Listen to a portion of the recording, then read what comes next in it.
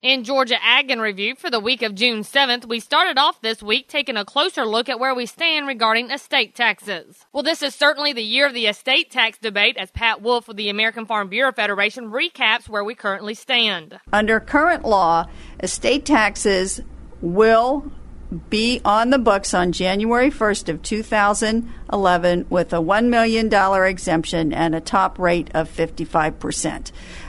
We haven't seen a tax rate that high or an estate tax exemption that low for 10 years. Wolf says Congress has to act in order to prevent the rates from reverting back to the high levels. And fortunately, there is agreement on Capitol Hill that this $1 million level that's supposed to start on January 1st is unacceptable, that we can't go back 10 years and keep farms and small businesses going. But unfortunately, lawmakers on Capitol Hill cannot agree on how exactly it should be done. As Wolf says, the House has already passed a bill back in December that would put the exemption at $3.5 million, but the Senate thinks they can do better. There is a bipartisan effort underway, being spearheaded by Senator Blanche Lincoln from Arkansas and Senator John Kyle from Arizona. And they have pledged to get a proposal to the floor that would provide an even bigger exemption, a $5 million exemption, and a lower rate, a 35% rate. However, the issue now is that time is running short, and Senate Majority Leader Harry Reid still hasn't given a clear direction for considering the measure. And as we turn our attention to livestock news, Randall Wiseman had this report on trade.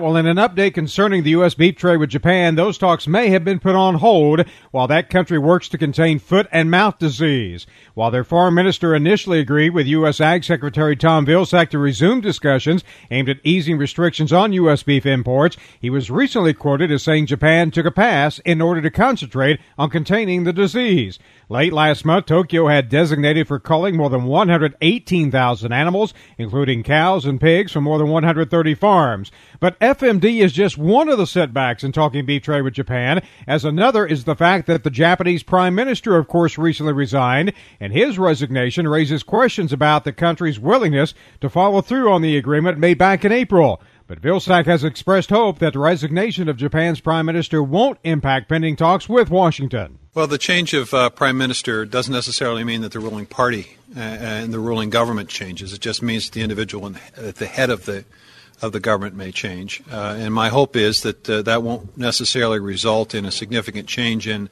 the ministries and cabinet officials that they have placed in positions of authority and power. My impression of Minister Akamatsu is that he's someone who's well respected and is someone who I hope will have the opportunity to continue in his particular position. Obviously, they are now dealing with foot and mouth disease, which has captured his attention as it should. We are still committed to exchanging ideas and begin the process of trying to work through the very complex circumstances that we have to navigate to get that beef market reopened in a very meaningful way. So we'll have to wait and see what happens, but it's possible the secretary may have to lay the groundwork again once a new Japanese prime minister is in place and possibly even a new minister of agriculture. And as we wrap up for this week, we hear from Everett Griner regarding the need for smaller portion sizes in the grocery store. When will food processors and manufacturers learn that thousands of families consist of two people? In most two-member families, the last half of a gallon of milk often sours before it's used.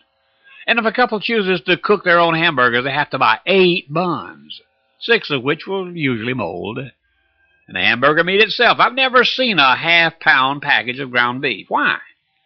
Sure, you can freeze the unused portion, but thawed hamburger meat loses its taste. Supermarket is stocked for families of 4, 6, 8, or more. Nowhere will you find food packaged for 2 people. And there's a vast market potential for anybody willing to cater to these two-member families. See, we used to have milk in pints, and I remember sugar in 2-pound bags. Not anymore. Maybe someday somebody will. And remember, you can find these stories along with all the week's Southeast AgNet reports on our website at southeastagnet.com. I'm Julie McPeak with Southeast AgNet's podcast.